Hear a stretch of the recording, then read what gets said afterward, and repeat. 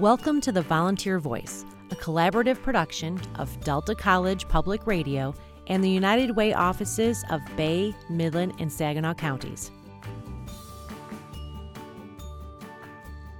Good morning. I'm Renee Erlab, Volunteer Manager for United Way of Midland County. And this morning we're talking with Emily Schaefer. She's the Director of Development with the Midland Area Community Foundation. Good morning, Emily.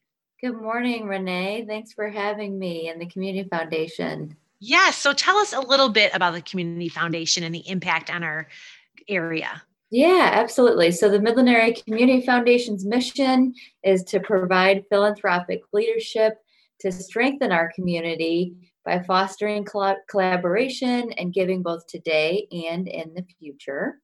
We do a little bit of everything, but we have some fun projects that we're gearing up for that I'd love to share more about today. And I know what one of those fun projects is a great way for people to volunteer during the holiday time. You need elves. So tell us about the volunteers that you need and what goes with that.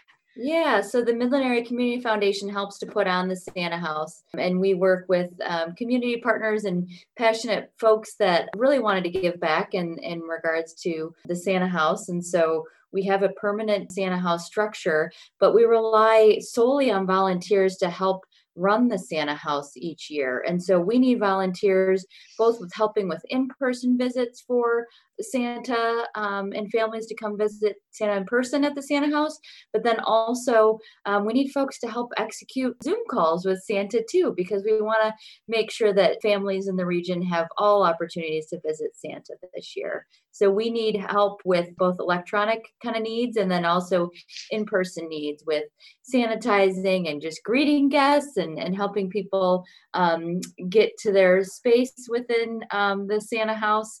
And then also we need help with Santa needs technology help too. So yeah, we definitely need all sorts of helpers this year. Do you have any kind of age limits on your elf helpers? What is generally what you need? Yeah, that's a great question. So primarily it's adults, but we will take some young people that know about Santa and want to help him. And a lot of times we'll have parents come with maybe middle school or high school helpers as well. So we most definitely take that. We just usually have adults that they're paired with. And what typically would a volunteer expect for a commitment if they decide to be an elf? Like, do they have sign on for a multiple amount of shifts or one, or how does that work? Yeah, they can do really volunteer on a case by case basis, but we'll have signups, and the shifts will be about an hour and a half to an hour maybe for the Zoom calls. The Zoom calls will be a little more flexible, but definitely plan on committing about an hour and a half and maybe 15 minutes on both ends, depending on how many folks we have arrived during that time period. And then do the elves get training? Yes, so we'll provide training ahead of time and in kind of a job description, if you will. And then we'll also provide kind of the needs of what exactly we'll have folks do that day.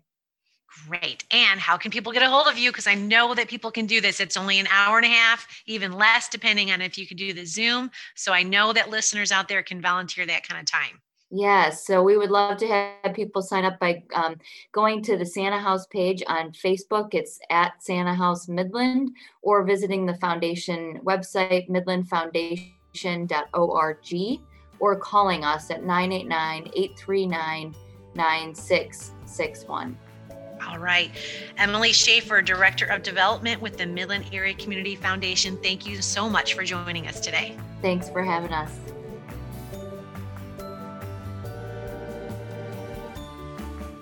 The Volunteer Voice is a weekly production of Delta College Quality Public Radio and your Great Lakes Bay region of United Ways. To get involved in a volunteer project, please contact your local United Way.